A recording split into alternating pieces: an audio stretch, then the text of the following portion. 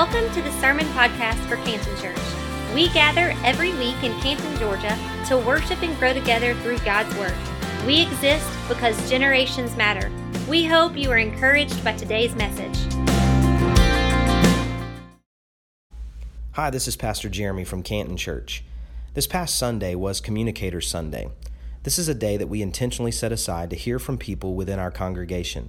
Some of these individuals are life group leaders or ministry leaders who exercise their gift of preaching or teaching God's Word in some area of our church and ministry.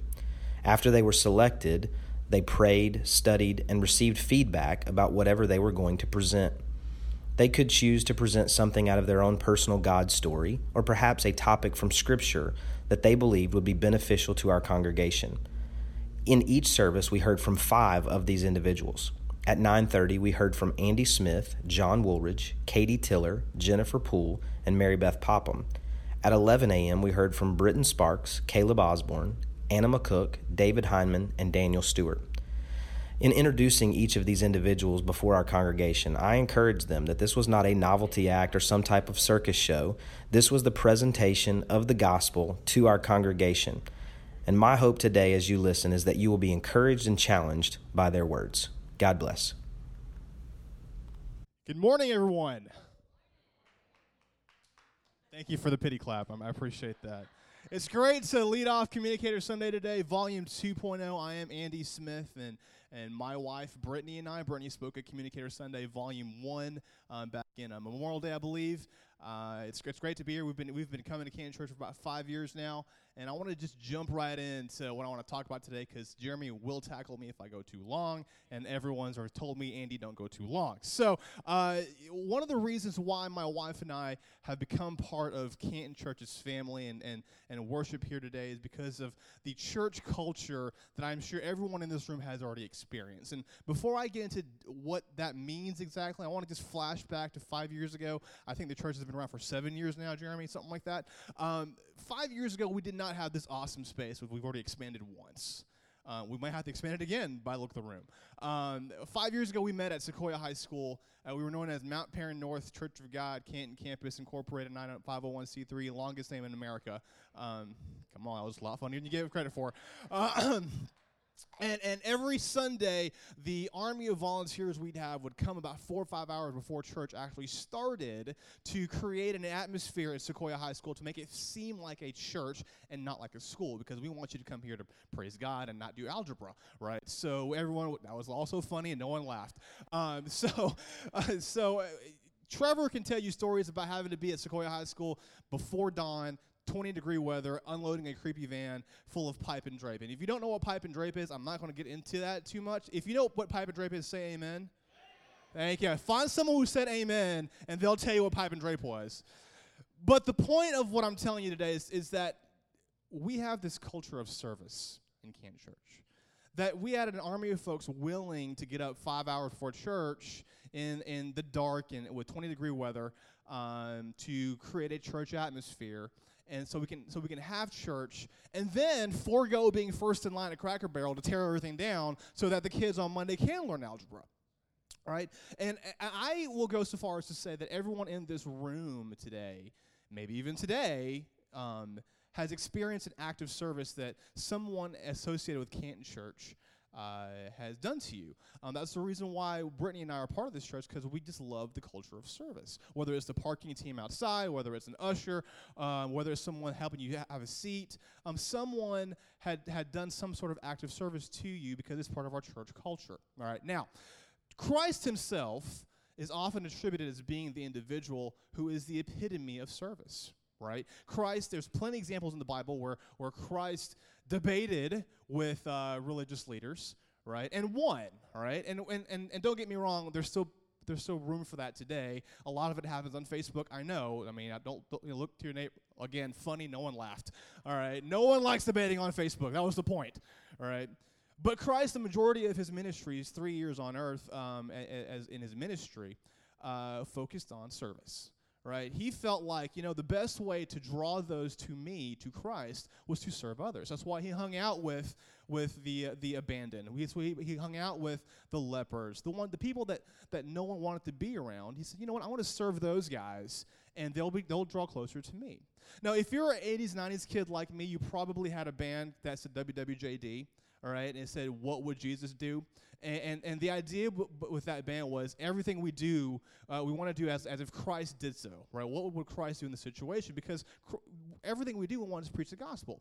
It reminds me of a quote that's often misattributed to the St. Francis of Assisi, and it's right up on the screen here. It's called, "Preach the gospel at all times, when necessary, use words." What does that quote mean? It means that, hey, you don't have to actually shove the gospel down someone's throat. Sometimes your act of service, just like Christ is, draws that person to Christ in the same way Christ served others. But the idea of service actually predates Christ, predates him by centuries, all right? And as God's people, we're all called to serve. And I want to tell you a story quickly about David. And in 1 Samuel 17:17, I'm going to read this real quick. One day, Jesse said to David, "Take this basket of roasted grain and these 10 loaves of bread and carry them quickly to your brothers." Verse 18 says, verse 18 coming up.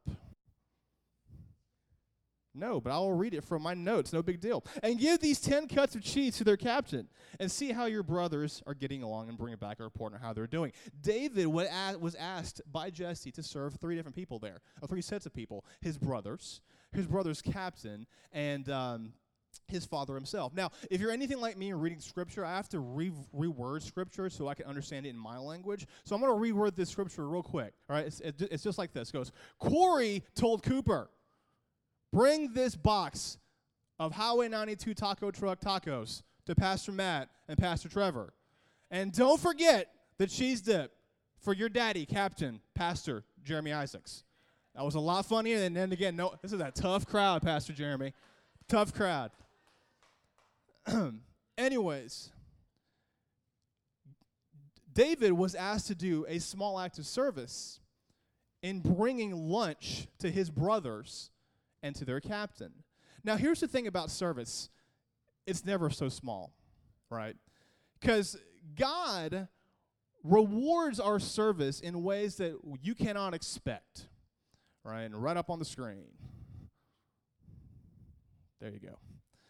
You see, if you scroll up in Scripture just a little bit, David was actually tending his sheep. Now, David was a shepherd. And the Scripture is silent as to David's attitude when asked by his father to, hey, bring these tacos to your brothers, right? But I'd like to think David didn't complain. I like to think that David did so with a willing heart, because service isn't about the individual himself. It's not about you. It's about the person you're serving. About someone else, not about yourself. God rewards your service in ways you don't expect. And here's how. It was the start of how God rewarded that service, right? The king has offered a huge reward to anyone who kills him, being Goliath, right?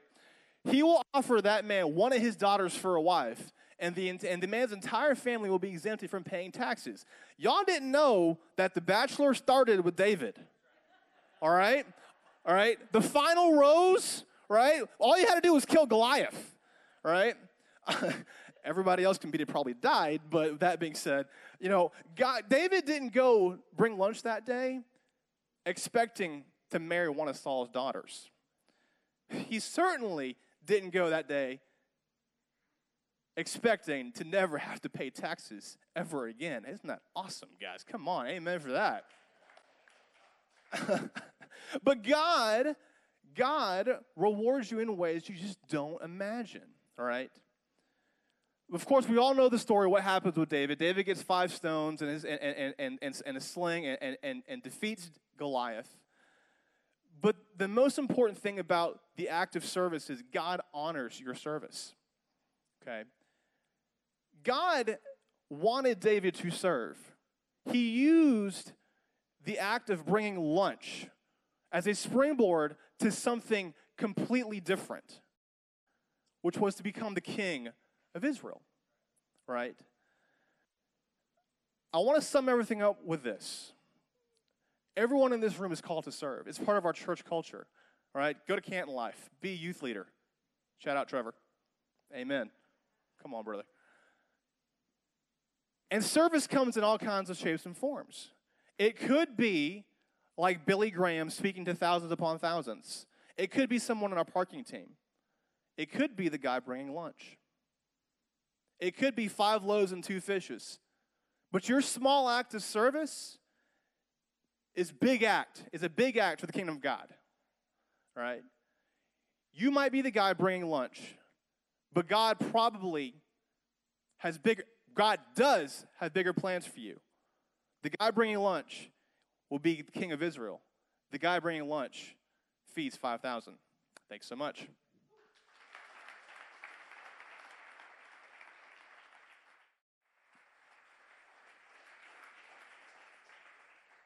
Good morning. My name is John, and I'm very excited to be able to speak with you today. I'm going to be talking about the sufficiency of Scripture, but before I begin, I want to give a little backstory on why this is such an important topic for me. So at a younger age, I used to love reading. I could read for hours just for fun. But one book I never did read that often was the Bible. And looking back, it's something I regret now. But I did have a friend. His name is James. And he did read and study starting at a young age. And as we both grew older, he introduced me to a lot of theological ideas. But at the time, that's just what they were. They were just ideas. But now, and as I grew older again, as I started reading and studying Scripture more, I realized that those ideas were actually spiritual truths. And so today I get my theology. I get what I believe from the Bible. So if you have your Bibles, you can open up to 2 Timothy chapter 3, starting verse 16. And it reads, "All Scripture is breathed out by God and profitable for teaching, for reproof, for correction, and for training in righteousness, that the man of God may be complete, equipped for every good work." So what does this mean exactly? Well, it starts off saying how all Scripture is breathed out by God. Some versions might say inspired by God. The original Greek word is theopneustos. Now, I don't know I don't understand Greek, but there are tools out there. There are tools out there that do help us study Scripture. And I found the original word by using one of those tools, which is BibleHub.com.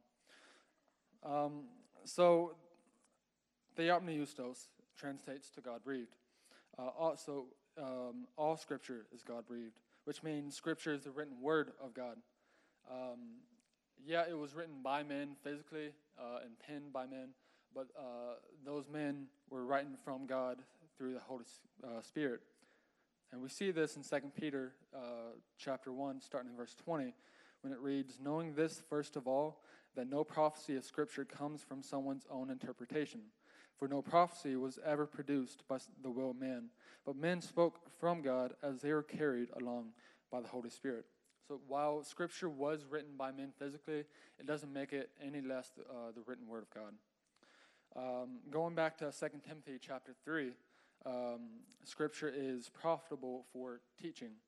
I believe every time a pastor, preacher, or teacher gets up to teach something spiritual, they should have Scripture to back it up. But not only verbal teachings, but also written ones as well. Take Christian living books, for example.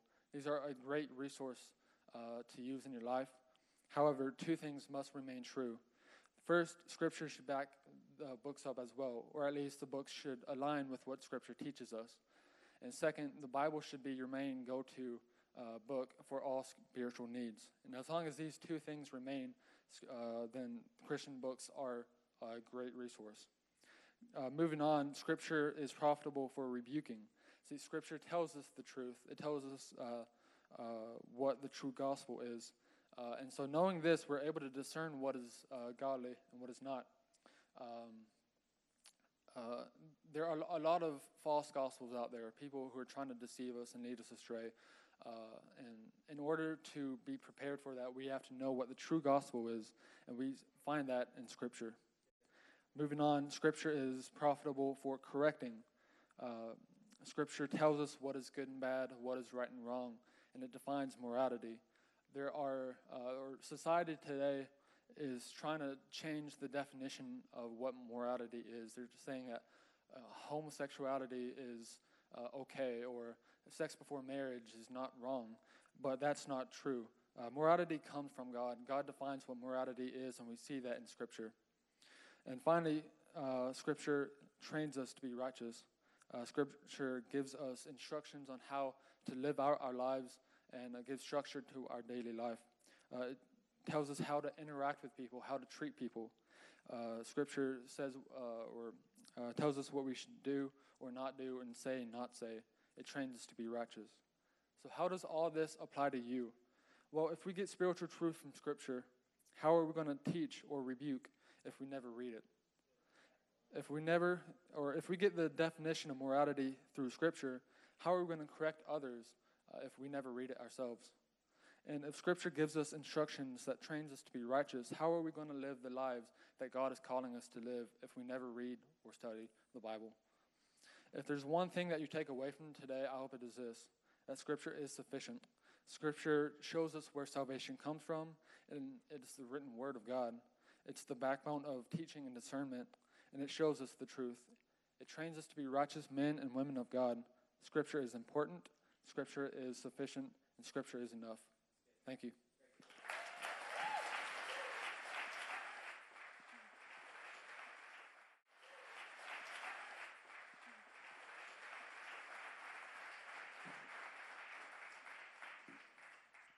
Good morning. My name is Katie. I'm married to Adam Tiller. He spoke at the last Communicator Sunday.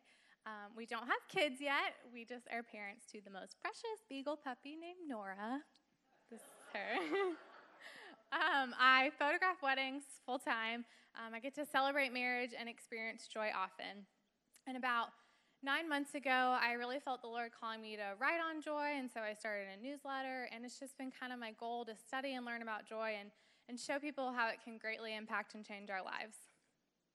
Now, I don't have it mastered. I don't always respond in joy when Adam leaves his beard trimmings on the bathroom sink. But I'm learning and I'm growing. So today I'd love to speak to you on joy and how to find it through abiding with Jesus. If you were here over the summer, then you heard the series on the fruits of the Spirit, and joy is one of those fruits.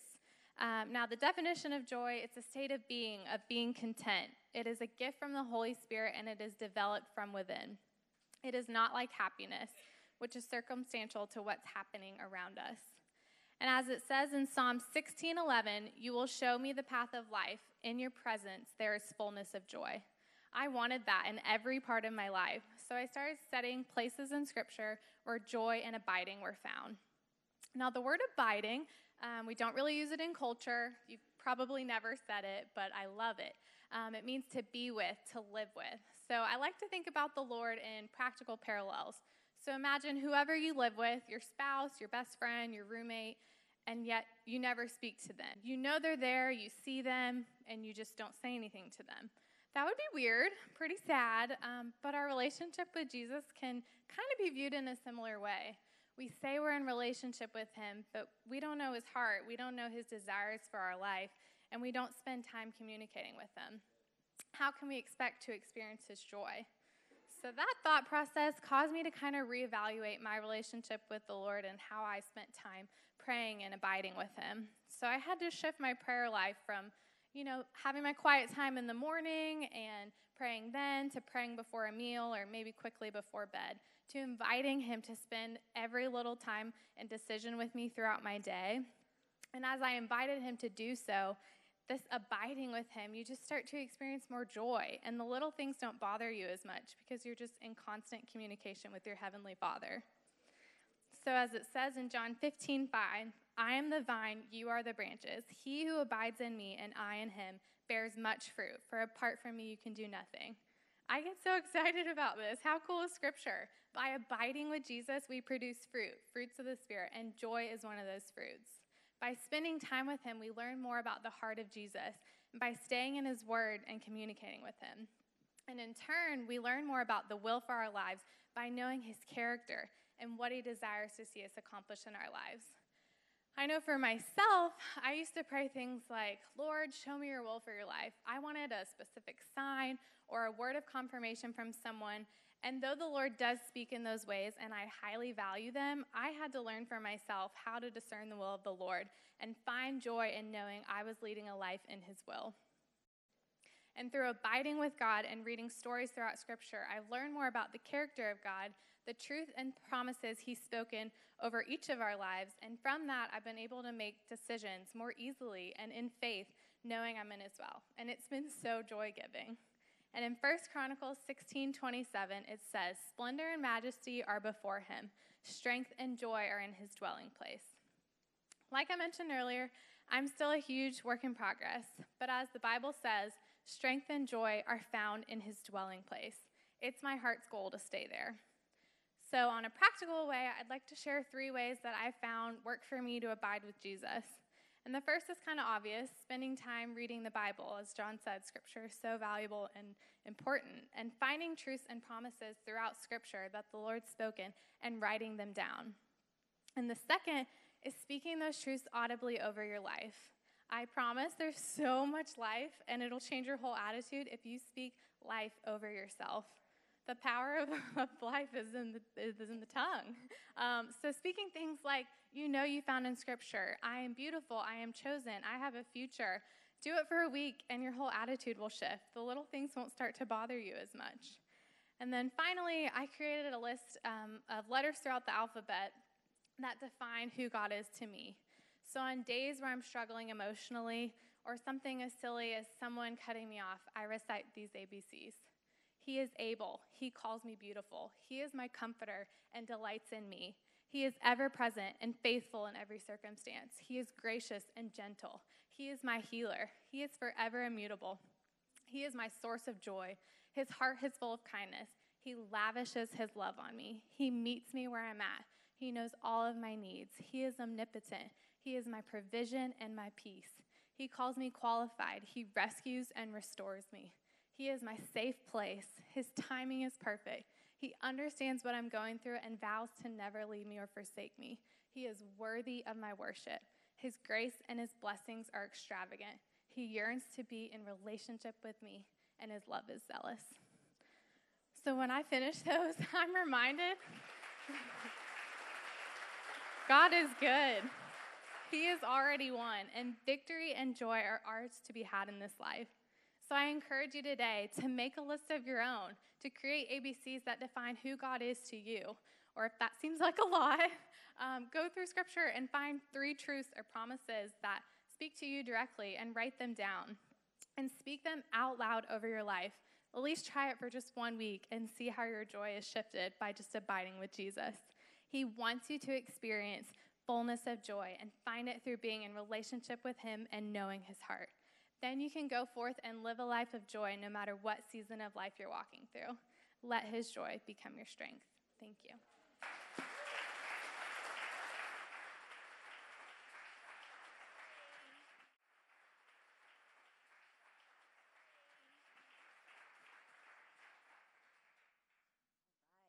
Good morning, everybody. My name is Jennifer Poole, and it's an honor to share my heart with you today. I've been a member of Canton Church for about 4 years, and God has blessed me with an amazing husband, have a 17-year-old son, and a 7-year-old daughter. You may recognize me from my time on the prayer team that meets down here and has the honor and privilege of praying for you each and every Sunday, or you may recognize me as the wife of one of the best life group leaders around.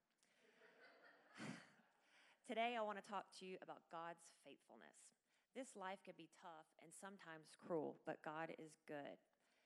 John 16:33 says, "In this world you will have trouble, but take heart, for I have overcome the world." Webster's dictionary defines the word overcome as a means to succeed in dealing with a problem or difficulty. I don't know about you, but I've had some difficult times in my life. The divorce of my parents, my own divorce, and multiple miscarriages. Before Christ, I tried to pull myself up by my own bootstraps.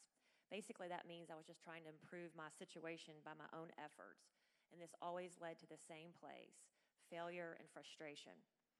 As Christians, we too can sometimes be tempted to try it alone. But here's the deal. In Christ, we don't have to try it alone. Jesus is there for us if we will just seek him. He wants to be there for us. He is but a prayer away. Psalm 66:20 says, Praise be to God who has not rejected my prayer or withheld his love for me. You may have had people in your life that have withheld their love or even rejected you, but that's not how our Lord operates. In Deuteronomy 31:6, the Lord says, "Be strong and courageous. Do not be afraid or terrified because of them, for the Lord your God goes with you. He will never leave you nor forsake you." While Googling the definition of the word overcome, I came across a song by Elevation Worship entitled Overcome. Let me read a few words from this song. It's pretty powerful. "We will not be moved when the earth gives way, for the risen one has overcome. And for every fear, there's an empty grave, for the risen one has overcome." Jesus paid the price so that we too can overcome any difficulty or problem that we're having in this world. I know he's helped me throughout my life, and he's proven faithful to me through my various trials and tribulations. He's used individuals to be the hands and feet of Jesus Christ for me. He's used friends, in particular, Phil and Christy Winter. I'll never be able to tell them how much I appreciate their friendship through a very difficult time in my life. He's used pastors, family members, Christian counselors, and even complete strangers. When it was close to the day that my divorce was about to be finalized, as you can imagine, I was filled with emotion. I had gone to get my car serviced, and there was a gentleman there that was transporting me back to my car. It was a very large dealership, so he was driving me back to my car, and he just said, how are you doing today? And I basically was honest and told him how I was feeling. Turns out he was a minister as well as working for the dealership. He offered me grace and encouragement. He reminded me that God would never leave me or forsake me. I could go on, and I pray that I remember these times when I was in a place of trial, that somebody spoke into my life, grace and peace, and encouraged me. I pray that I can do that too, and that God will show me, he'll open my eyes to those folks that are out there that are hurting, because there's so many hurting people in this world. I eventually remarried, and God blessed me with a husband that loves me as Christ loves the church.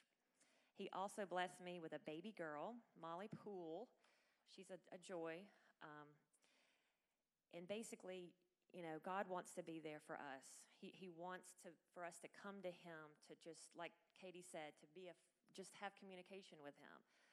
That's part of any relationship. And the takeaway from today that I hope that you'll hear from all this is that Jesus is a friend that sticks closer than any brother, and blessed are those who have him as their friend.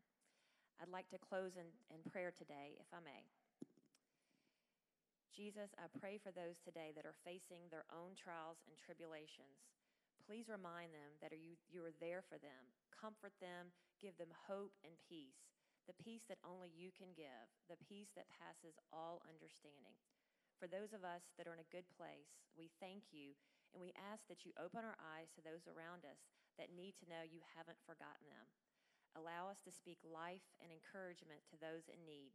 Thank you for being faithful to us and never turning us away. In Jesus' name I pray. Amen.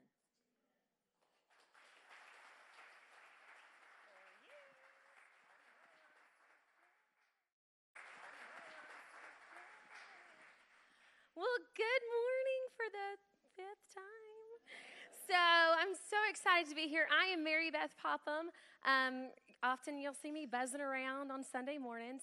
So I am so excited to be here with you. And I'm a wife, a mom of 3, and a 2nd grade teacher. So if I rhyme, it's good. Information station, Trevor's favorite. So I absolutely love serving here at Canton Church with my husband, Matt. He's generally in the back, so you don't see him often, but it's such an honor to be able to serve your children. I tell you, they bring joy. I oftentimes see the kids before I see you, so, excuse that, but they're precious, and thank you for sharing them with us every week. One thing you may or may not know about me is that I do love meeting people, and I love to talk to them. It's my favorite thing to do. So much so that on my first date with Matt, we were out, went to dinner, and we went to get ice cream at what used to be, I think it was Marble Slab Creamery. Is that right? Okay. And so we're there eating outside, and there's this woman all alone. And I just felt in my heart, I need to ask her to join us. So I did. And so you can imagine Matt was kind of trying to impress me, right? And he was like, and he'd look like a total terrible person if he said, no, she can't come eat with us. So I said, hey, do you mind if I just ask her? Well, I think we were both surprised, and his face was quite noteworthy, and so was mine, because the request is crazy on a first date. But we did. We got to meet this wonderful woman. We prayed with her, and that truly set the tone for our relationship. And then there's another picture that's going to, well, thank you. That's so great. Okay, so this picture is famous. I'm famous for this face. This was actually captured by a dear friend of mine in San Diego. We were on a business trip, and truly, teachers can go too. And so we were there, and this lady, I don't remember her name, nor do I want the one on our first date, but she was sitting with a bunch of gentlemen. I think they were reserves, Army reserves or something. And I just felt impressed to say, hey, come and eat with us. So she did. And they thought that I was nuts. The people I was with, they're like, really? I'm like, yes, I feel like she should. And obviously, look at the joy on our faces. I mean, it was just contagious. And so with that being said, the reason I chose that photo and these stories is because moments like this are super significant to me because they remind me to be intentional to speak life into others, which goes right along. I think it's not by chance at all that we have speakers that have spoken on that today. So that must be something God is reminding us, is to speak life into others. And more recently, I've embraced this gift and love for talking with others. And so I'm learning to be more cognitive and aware of my words and my actions because I realize the impact they can have. So, so much so that words are powerful and they can build up or tear down. And we have to realize that in Proverbs 18, verse 21, it says, the tongue can bring death or life. Those who love to talk will reap the consequences. Wow. Right between the eyes, right? Okay? Powerful. We don't realize. And just like they had said, you can speak life over yourself. You can speak life into other people because you don't realize the power you have. So be cognitive of that. But then sometimes maybe you get to saying something, you think, why in the world did I just say that? Or where did that come from? I never do that. Gosh. No, I'm teasing. I do it often, so no worries. You're not alone. Okay, you're not alone. I'll just pray for you. No, but really, the biggest thing is the problem with those words is that when they're out, they're out. You can't take them back. They've been said. They've been heard. And as many faces, and please, God, bring those back to me, they're not. So that is also why God says in the Word, don't use foul or abusive language. Let everything you say be good and helpful so that your words will be an encouragement to those who hear them. Man, great words in Ephesians. The good thing is when we say those words, we can be forgiven. Unfortunately, though, those words are not always easily or quickly forgotten from the people that hear them. And so sometimes when we're speaking quick in frustration or anger, we have to remember that they're not forgotten. Hello? Think about what you're saying. So it's important for us to get them right, or we need to learn to keep our mouth closed, okay, whenever it's not a good situation. So until we can find the right words to say. It's much easier said than done. But the Bible is so clear in reminding us that not only are our words powerful, but they are actually connected straight to our heart. And so in Luke chapter 6, verse 45, it says, a good person produces good things from the treasury of a good heart, and an evil person produces evil things from the treasury of an evil heart. What you say flows from what is in your heart. So I ask, what do your words say about the condition of your heart? Something to ponder, something I've been thinking about often and reading about in my own time. So to control our mouths and ensure everything we speak is saturated with compassion and encouragement for others, we need to take special notice of the condition of our hearts. Where is it? I know this may sound sometimes difficult, but, especially on those days for me when strong coffee is running out, man, patience is thin, and you're like, I really can't do this anymore. You have to remember that your words are powerful. And so we must ask God for help. Because truthfully, I don't think we could do it on our own even if we tried. Even if we tried to do this on our own, it's really hard and probably not possible to do. So that's why each and every day we have to seek God's help. And we have to ask the Holy Spirit to lead us on a daily basis, day by day, and conversation by conversation. You know, God is eager to equip us to use our words to bring life, as stated before, and encouragement and strength to others and to ourselves. We just have to ask him. So therefore, we must be intentional, meaning be deliberate in asking God for help, be purposeful in our interactions with other people. Some days are easier than others, and on those hard days, just smile, okay? Just smile. And then we must wake up each day and say to ourselves, our mind is made up. I'm going to be intentional today because I want to be intentionally used by God. So don't ever, ever, ever mistake something small, like a small word or action of encouragement, for something insignificant. Because you may never know the difference you can make or the life that you can change just by being intentional.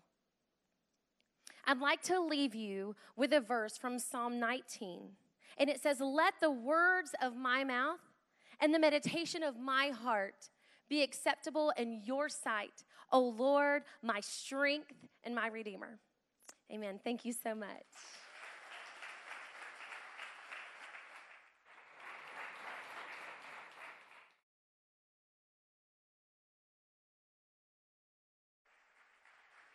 Wow, I feel like a celebrity. Oh. Thank you.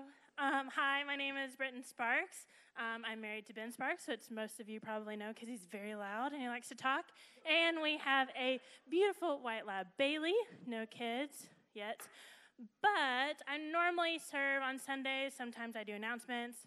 Other times I'm in the check-in for kids. And on Wednesdays I hang out with the youth because apparently I don't ever want to grow up. So I want to do all those fun things that they do too.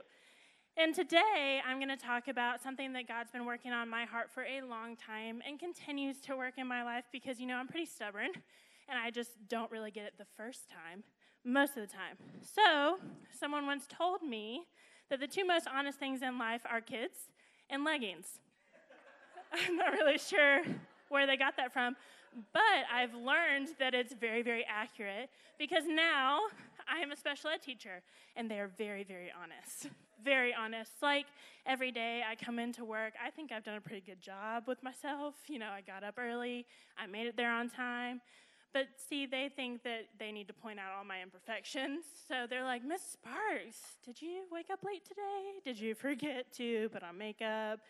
"No, Miss Sparks, the books go over here, not over there." Sometimes I get the occasional, "You look good, Miss Sparks." And I'm like, when? But then like 3 seconds later, they're like, "You got dog hair on your pants." So they're super honest, but it's okay. You know, they're keeping me in check, keeping me accountable. But, you know, I get that kind of stuff all day long, which is okay. Which brings me to Scripture, Ephesians 2:10. And that says, "For we are God's workmanship, created in Christ Jesus to do good works, which God has prepared in advance for us to do." Some of those versions say we are his masterpiece. Some say we are his handiwork. And throughout my entire life, I've struggled with this idea of perfectionism. I know, shocking, because I'm so perfect. I know, thank you. I've always wanted to make everyone proud, having the perfect grades, doing the perfect amount of activities or extracurriculars, having the perfect dance moves at any given time, perfect one-liners, you know, those types of things. But as I learned this scripture, I focused on the word masterpiece. And in my mind, a masterpiece was perfect. And I thought that if I was a masterpiece, which God totally said that I was, that I'm perfect. So now I have to live up to this expectation that I am perfect all the time. So I began comparing everyone's highlight reel to my bloopers, which happen probably more often than not. And I constantly felt frustrated and felt like my joy was leaving and that I was feeling defeated. So in college, I went to the university. Whoop, whoop. I joined a Greek club, and their Bible verse was Ephesians 2:10. Funny, God, haha. And it says, "For you are God's workmanship." And I was like, I know this. I already know.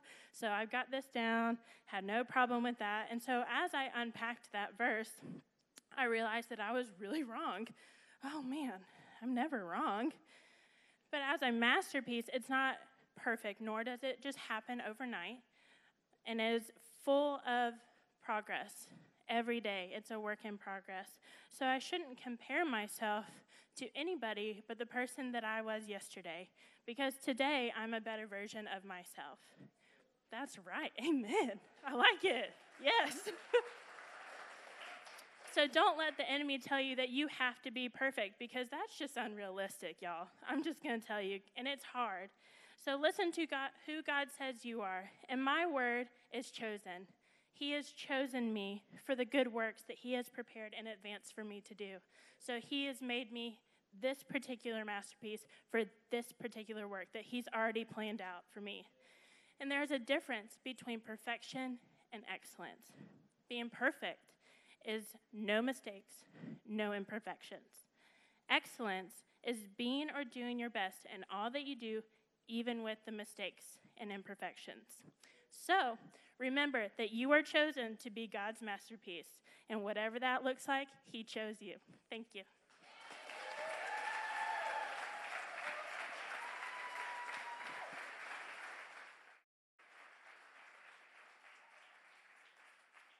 Hi, I'm Caleb Osborne, 16 years old,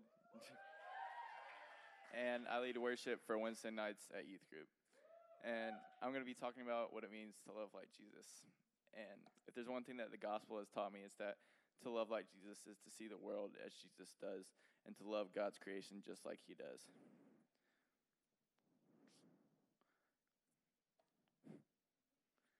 Jesus doesn't show prejudice. He doesn't care what race, what gender, or even what a person has done in their past. Before Jesus died on the cross, he knew of our sinful nature and how undeserving his people were. Yet he chose to humble himself on the cross for us. So who are we to judge others for their sin and speak death over them? Because when we speak hatefully of others, we ourselves are sinning. And here's a quote from James 3:10. It says, "But the tongue is not able to be tamed. It's a fickle, unrestrained evil that spews out words full of toxic poison. We use our tongues to praise God our Father and then turn around and curse a person who was made in his very image. Out of the same mouth we pour out words of praise one minute and curses the next. My brothers and sisters, this should never be." A shortened version of what James is talking about in this passage is that you can't claim to know Jesus but still hate your brother and sister. Sure, you may disagree with people at times, but instead of responding and with frustration and insults, respond like Jesus would. One thing that just really inspires me from the gospel is that even as Jesus was on the cross, he was being cursed and mocked, but instead of responding in a devilish way, he said, "Forgive them, Father, for they know not what they do." So when people are hurling insults at you left and right and verbally insulting you, take their mean nature as a perfect opportunity to spread the gospel. As Christians, we should never keep our love for Jesus bottled up. Before Jesus left this earth, he commanded us to go out and make disciples of all nations. But oftentimes we are too afraid to do this because we are afraid of what people will think of us or what they might say. And the enemy has put this counterfeit fear of man in your heart, and now we believe that we doubt the power of the Holy Spirit, to the point where we think the only way to convert a non-believer is by our own skill or our own self-righteousness. But when you fear God above all else, all self-doubt goes away. When you press into the Holy Spirit, you find strength like never before. You are in God's favor, and he wants you to succeed. When you are doing God's will, it is literally impossible to fail, and that's why you must surrender to Jesus completely. Jesus wants his love to shine through you. And as I said before, Jesus loves everybody on the face of this earth, but we can all think of that one person who just pushes your buttons every time you're around them. However, Jesus loves that person just as much as he loves you. And if Jesus loves that person, why shouldn't you? When we accepted Jesus as our Lord and Savior, God gifted us with the power of his Holy Spirit. The Holy Spirit is a friend, but is also a weapon that can be used against the enemy when he is testing us. And in James 1:3 it says, "For you know that when your faith is tested, it stirs up power within you to endure all things." So even when it's hard not to get angry at people, the Holy Spirit gives us the authority to love them. Therefore, we must never retaliate in anger when a person is being rude to us. One thing that I've struggled with in the past is judging other Christians for their hypocrisy. But it took me the longest time to realize that by judging those people and looking down on them and considering myself their superior, I was going against God's will for my life and going against Jesus.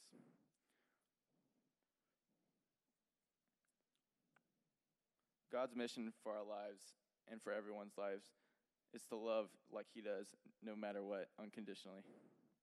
And I want to share one last quote from James 1:19 before I leave the stage. It says, "My dearest brothers and sisters, take this to heart. Be quick to listen and slow to speak, and be slow to become angry, for human anger is never a legitimate tool to promote God's righteousness." Thank you.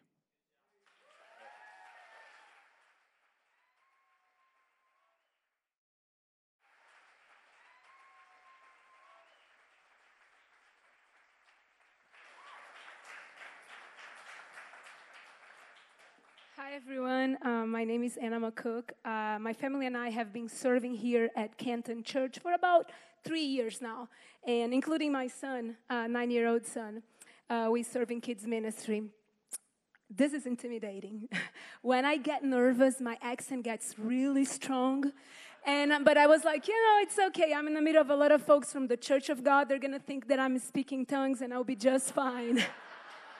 Well, I was born and raised in Brazil. My family is an amazing family that surrounded me with a lot of love and support. However, due to the way that my parents were raised, they decided to raise my siblings and I with a little bit more freedom of religion.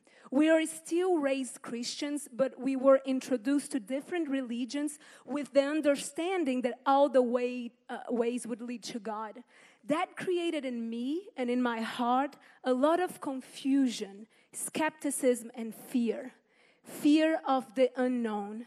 Even panic when talking about death or what would happen after it. Well, when I moved here, I met Chad, and I saw something in him that intrigued me a lot. I used to look at him and think that God was way closer to him than to me. And that made me even more confused because according to my books of records, I was the one that did everything right. I followed the rules. I was the good daughter, good girl, now excellent wife. And him was this rebel guy, very attractive. But he had decided to live his life on a tightrope. Okay, and even though with all his decisions and choice that he made, I felt God right there, really close to him. And then I questioned myself, what I was doing wrong? What have I done wrong? That's when I realized that me, in all my confusion, have not yet developed a straight and relationship with God. I did not know how to engage to him. I was not taking advantage of that relationship that he had made available to me. I thought that I had to jump through hoops and even though kind of perform some rituals, and then I would be close to him. I thought that by being good, it's all that I needed to be there with him. But we all know that salvation is not received by works. As stated in Ephesians 2, 8 through 9, now it's going to be hard with the accent, I'm going to read. For it's by grace you have been saved, through faith, and not from yourselves. It is the gift of God, not by works, so that no one can boast. That doesn't mean we should not work towards doing what's right. But without faith and the grace received from him and a straight relationship with him, we cannot be saved. I learned how to hear him, I learned how to talk to him, and I learned that if I was obedient to the Holy Spirit, everything would be just fine. And every time I turn away from that voice inside of my mind and inside of my head, things would go bad. My heart desire is that everyone I know would have the same. However, a lot of them are skeptical and doubtful about God and Christianity. And this makes me very sad and frustrated because I know He's the only way to eternal life. How can I change this? How can you change the life of those you know? I believe that is by strengthening your relationship with Christ. In a way, when people look at you, the same way I look at Chad, they will want what you have because they can see that it works. Sorry. I believe that a lot of times when we pray to God, we ask for things, but we keep Him at certain distance. And He's right there wanting that relationship with us, wanting an intimacy with us. I'm getting nervous. And if a person like me that was brought up with so many questions and even is skeptical was able to realize that He's my best friend and my first choice of counselor, anyone in here can do the same. And by doing this, we can change the life of unbelievers because at the end of the day, we all need to be saved. My prayer for you is that you'll be able to focus in drawing Him closer and closer to Him every day. Because nowadays, He's the first one that I talk when I get up, and the last one I talk when I go to bed. And it feels so good knowing that regardless of what I'm going through or I will go through, He's right there, closer than an arm's reach. I'd like to finish with a prayer. I'd like for all of us to bow our heads and pray the Lord's Prayer. That is also my prayer of strengthening in all times of need. Everybody? Our Father, which art in heaven, hallowed be thy name. Thy kingdom come, thy will be done, in earth as it is in heaven. Give us this day our daily bread, and forgive us debts as we forgive our debtors. And lead us not into temptation, but deliver us from evil. For thine is the kingdom and the power and the glory forever. Amen. Thank you so much.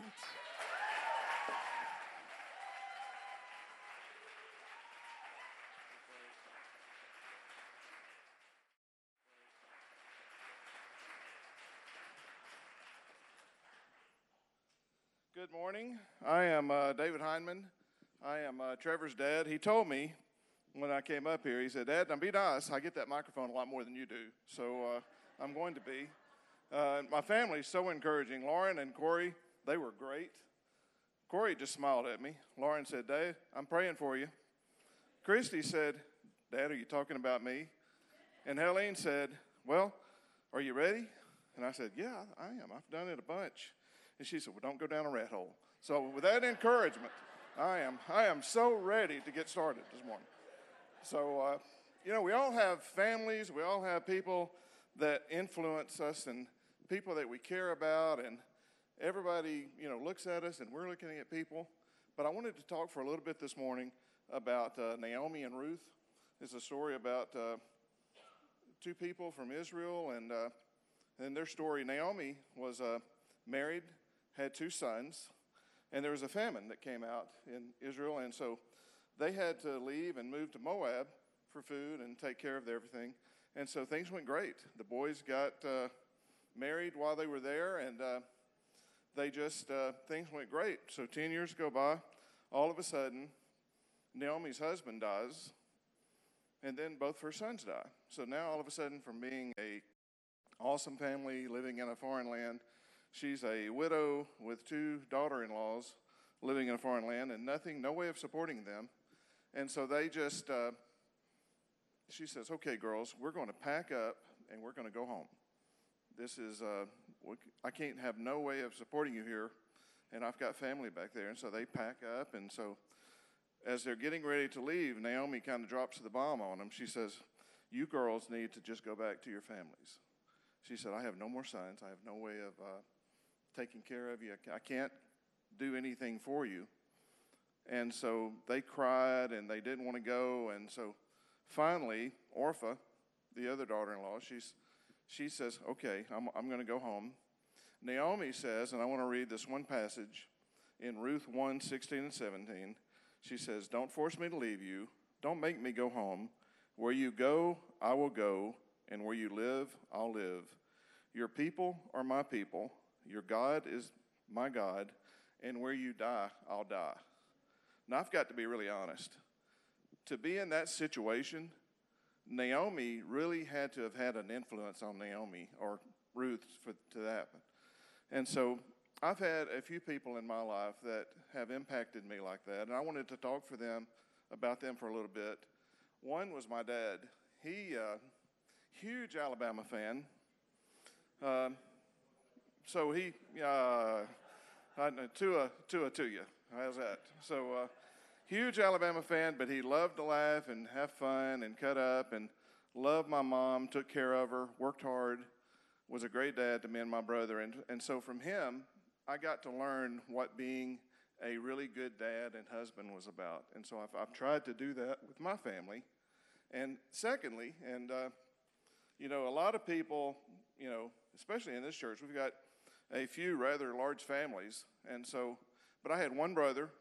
And so when I started the school, I was always Dave or Little Dave or Big Dave or David or whatever. But when I started the school, all of a sudden I was Little Wally. That was his name. And I wore that tag like a badge of honor. And it was so cool because his friends would always want me to hang out with them. And so we would just kind of do stuff together. And teachers even called me Little Wally. And so what that showed me is what kind of a friend I wanted to be and what kind of a student I wanted to be, because the teachers loved him, his friends loved him, and so it was really kind of cool. So I said, I kind of want to be like that guy. And he's still that way and still has that impact on me. The third was my pawpaw.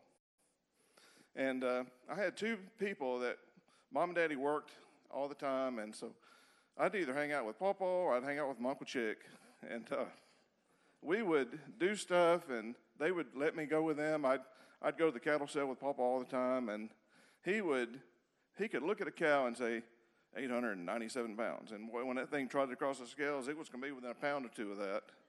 And it was so funny because he was a little guy. I don't know if you guys know Coy, that comes here a lot, but he was a little guy like that, and he would go up and I guess you can get away with that when you get old enough. He'd squeeze her arm and he'd say, okay, honey, I can guess your weight. And I know how girls love that.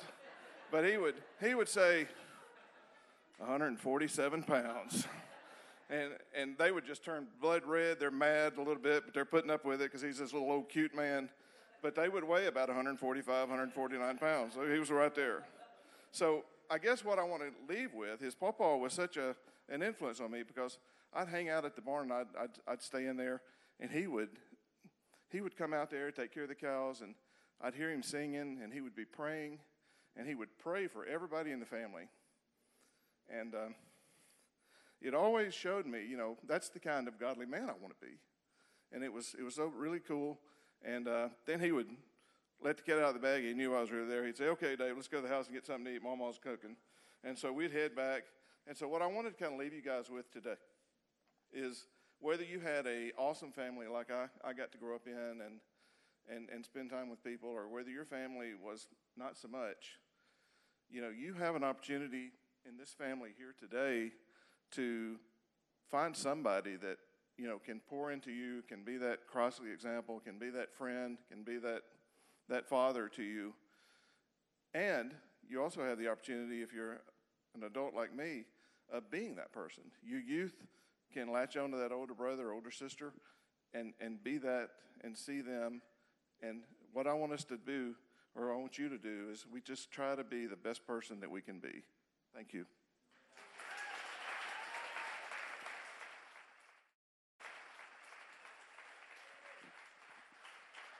All right. Good morning, Canton Church. How we doing? All right, based on that reaction, I will make this quick. No, I'm just kidding. Good morning. My name is Daniel. Normally up here leading worship in some capacity. And you know what? Just because of that, can we just give this worship team a hand today? That was some really great worship. I don't know if you guys realize this, but we have an absolutely amazing worship team here. Not just based on their talents, because they are talented in their own rights, of course, but y'all have a group of people that get up here every single Sunday and just let God lead them from the heart. And that's something really special that's kind of hard to find sometimes nowadays. So I just wanted to give them a shout out real quick. But being part of the worship team, it kind of gives me a cool platform to get up here and talk to you about stuff because we're normally just singing or playing an instrument to some capacity. So it's really cool that I got this opportunity to get up here and talk to y'all today. So I'll just spend, hopefully, just a few minutes with you, but we'll see how that goes.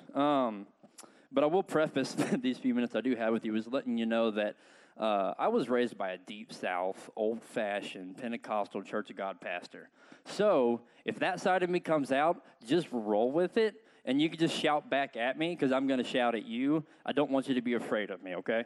We're all in this together. But I just wanted to get you a story out of the book of Mark. It's Mark chapter 12, starting in verse 41. It says, Jesus sat down opposite the place where the offerings were put and watched the crowd putting their money into the temple treasury. Many rich people threw in large amounts. But a poor widow came and put in 2 very small copper coins worth only a few cents. Calling his disciples to him, Jesus said, "Truly I tell you, this poor widow has put more into the treasury than all the others. They all gave out of their wealth, but she, out of her poverty, put in everything, all that she had to live on." Now, I'm not up here to talk to you about offering. Like I said, I'm up here to talk to you about worship. And Jesus is not just alluding to giving, tithing, and whatnot in this passage here. He's alluding to so many things. But I really want to focus on what this means for worship today. Sometimes, and listen, if you feel like I'm speaking to you, I might be, but I'm definitely speaking to myself because I'm the most guilty anytime I say anything that sounds convicting. But sometimes we come in here on Sunday mornings and we feel like the rich people that are giving out of their wealth, right?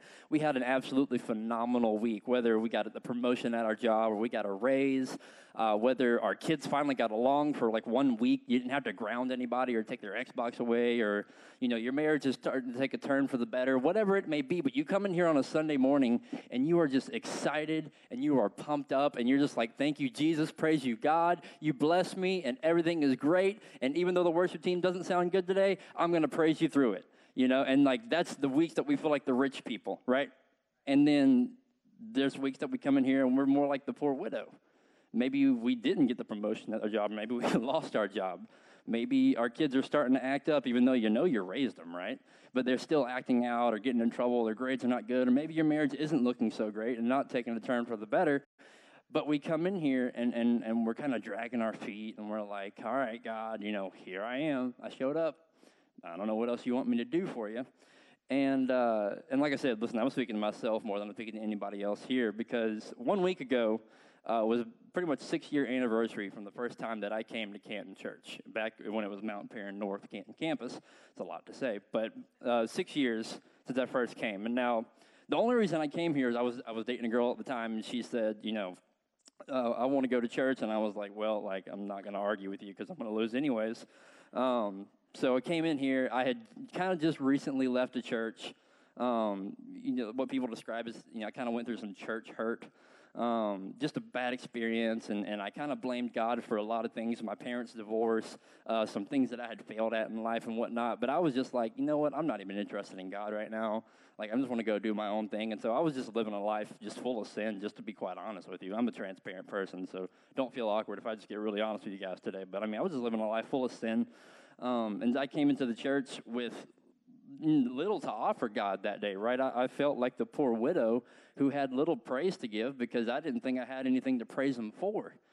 But looking at where I am now, that I get to stand up here or, you know, play an instrument almost every Sunday and help out with the youth on Wednesday nights, I can see that the little bit of praise that I gave God that day, because that was the day that I rededicated my life to God. That was the day that I felt God pulling at my heart and saying, listen, I need you to come back, and I need you to come back now. And even though I wanted to fight that, even though I didn't want to give him praise for everything he has done for me, that was the day that I rededicated my life to God, and I decided to step back into the light and follow him again.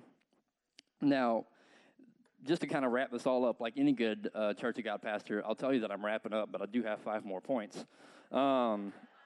But no, I do have one last little story to kind of wrap up with you. But, God understands that we struggle. God understands that we face adversity, and God understands that, that we have pain and suffering that we have to go through because he lived here on this earth as Jesus, right? Jesus walked this earth as we did and lived a great life and did many great things, but Jesus started to have a rough week.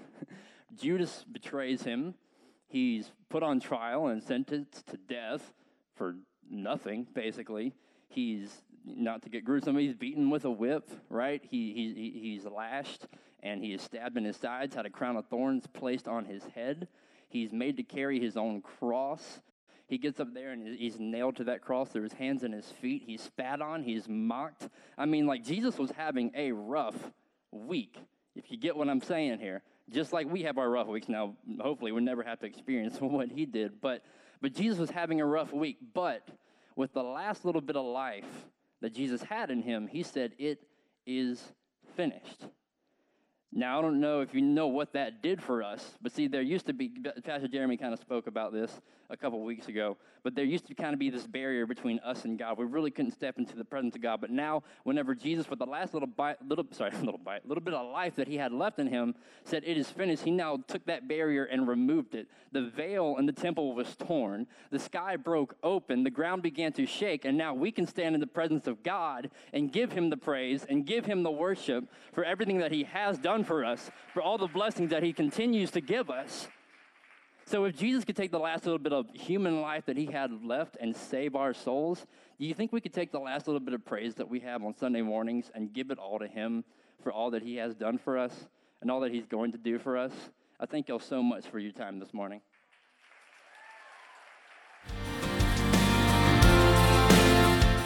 Thank you again for listening. If you would like more information about today's message or about our church, we invite you to visit us at cantonchurch.com or on Facebook at facebook.com/cantonchurchga.